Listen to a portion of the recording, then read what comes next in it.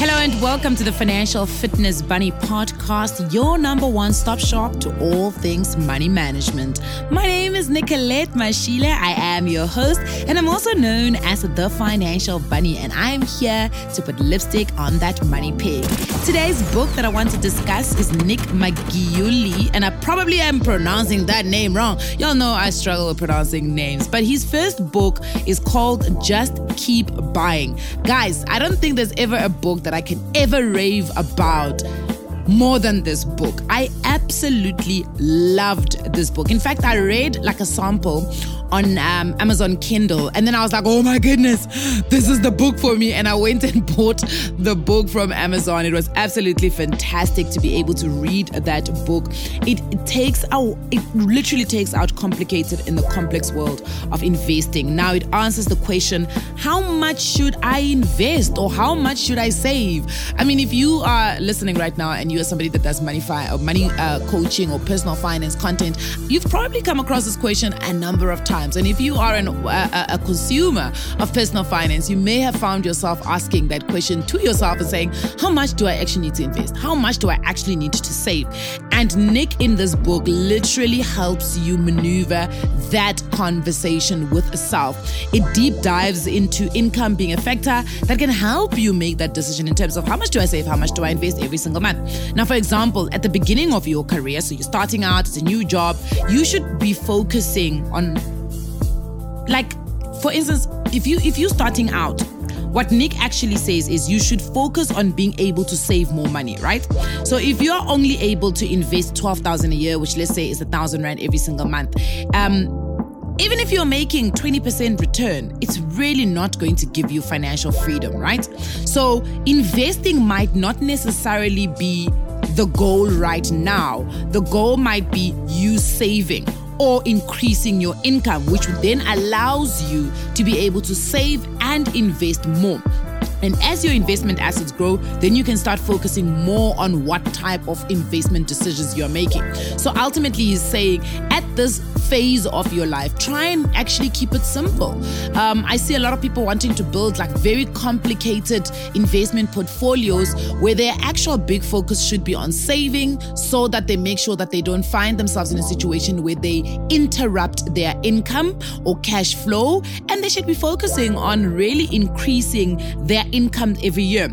Now, if you are somebody that is got R1 million, even at 5% return, that's an earning of 50,000 Rand. Now, you need to think more about your investments versus somebody who's got 10,000 Rand also receiving 5% earnings of 500 Rand. So basically, that's what the book talks about. It talks about how much do you actually really have to invest, and should you be spending a whole lot more time trying to get a complicated investment portfolio where you should be keeping it simple and just, for instance, finding one simple mutual fund, one ETF, one TFSA, and that's the one that you just keep buying, but you focus a whole lot more on increasing your income and, of course, saving. Now, I love this because the book romanticizes the idea of picking an asset class. As I said, you can pick a mutual fund, a TFSA, an ETF, and you literally just keep buying. So you do some level of Rand cost averaging where you pick an amount, 300 Rand every single month, and you just keep hoying that amount into that asset class.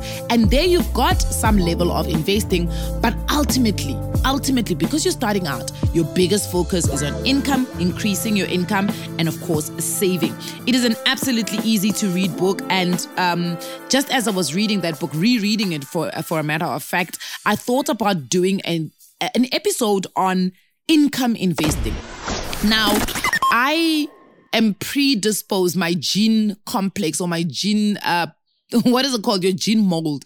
I need to be able to see my investments working because I see my investments like me. So for me, people will say you've got 24 hours. No, I don't believe in having 24 hours. I believe I've got more than 24 hours because I can recreate time by having more than one me.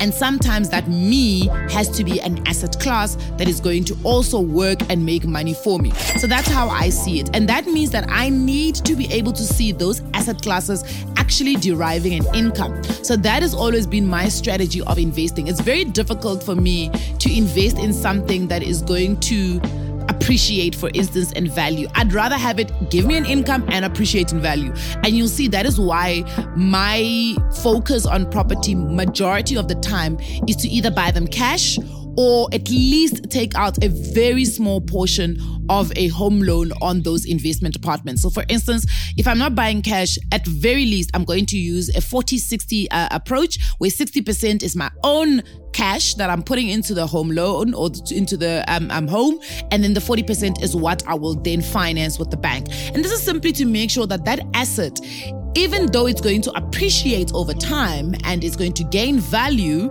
I also want it to give me an income while I'm actually holding that asset. Because let's be fair, you don't know what's going to happen in the markets. I don't want to wake up one day and the property market is at the bottom of the barrel and all of those properties that I'm actually holding mean nothing, or are actually valued at less than what I bought them at. So I'd rather they are taking out and giving me some income while I'm actually holding.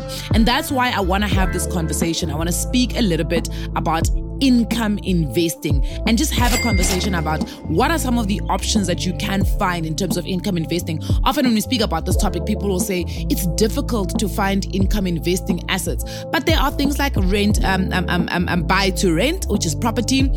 There are things like dividend shares that you can look at. There are things like interest-bearing accounts, and we're going to go into a little bit of those.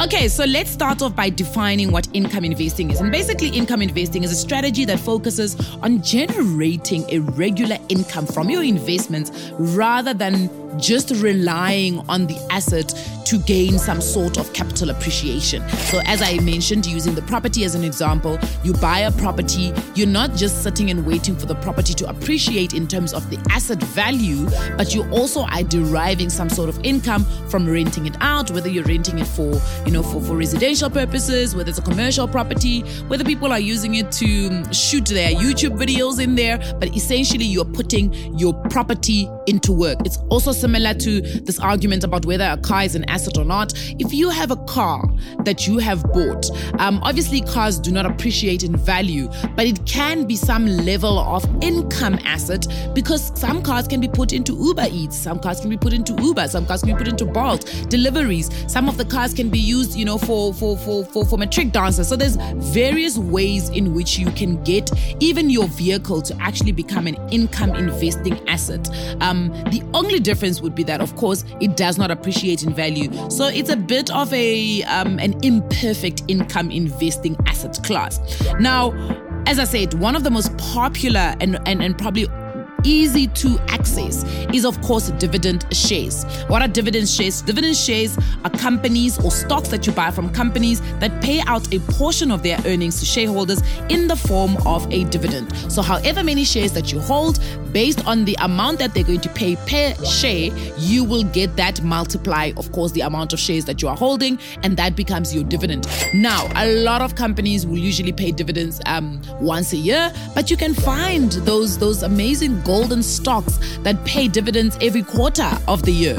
So it is about really looking for those dividend paying shares or companies and focusing your strategy on them. And if you want to even further diversify, there are ETFs, there are unit trusts that are grouped according to those companies that actually pay dividends. So you could also diversify by simply buying that unit trust or buying that ETF if you don't want to labor the process of finding individual dividend paying a stock, right? So some well-known dividend paying stocks include the likes of Coca-Cola, P&G, Johnson & Johnson. I know in South Africa, the likes of Sanlam, they all pay dividends, right? Now, another option is buying bonds.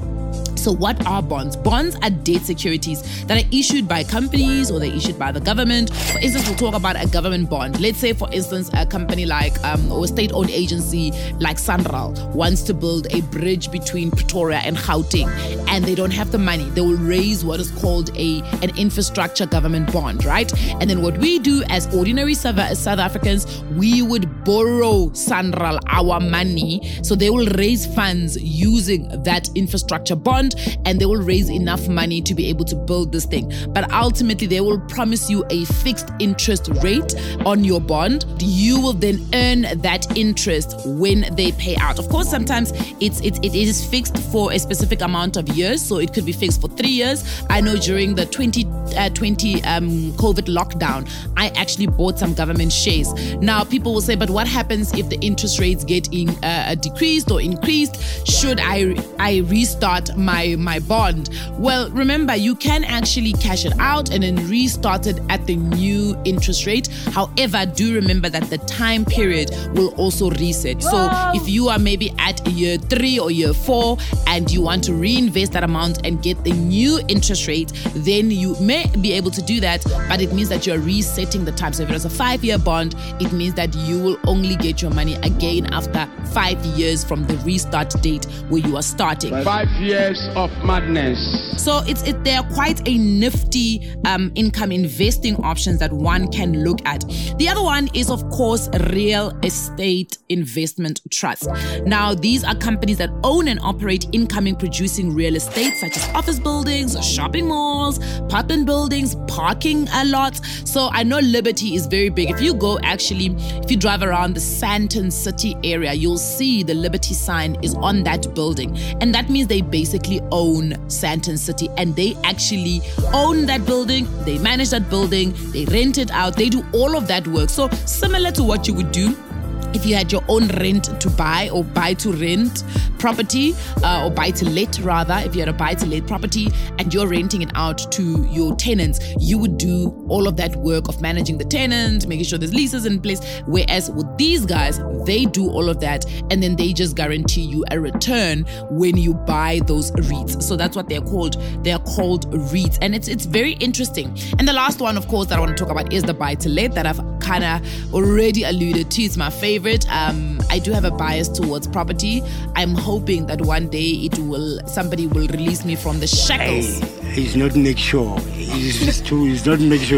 I'm hoping that someday somebody will release me from the shackles of property investing. But ultimately, buy to let is you buy an apartment, whether you are financing it from the bank or you're buying it cash. You just make sure that you work out your real rental yield so that you actually know how much money you are getting from that investment property. And that is taking, of course, the net cost minus the net expenses, and you will be able to get how much money you are actually making from that property.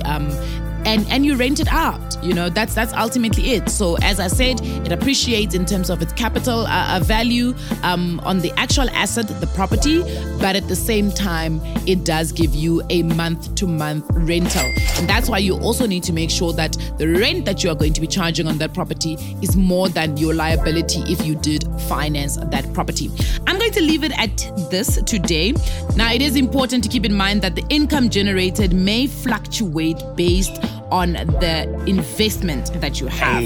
And these investments may also experience price volatility. So that's quite important. So make sure that you get yourself in a position where you are able to cushion some of the volatility. So if you are, for instance, buying and putting together an investment portfolio, an income investment portfolio, and you are holistically dependent on it for income month to month, it is important to make sure that you are cushioning yourself against that price volatility. But as always, it's important to also do as much research as you can and consult a FSC registered financial advisor before you make any investment decisions, because this is for educational purposes. And I'll see you guys on the next one where we put lipstick on that money pig.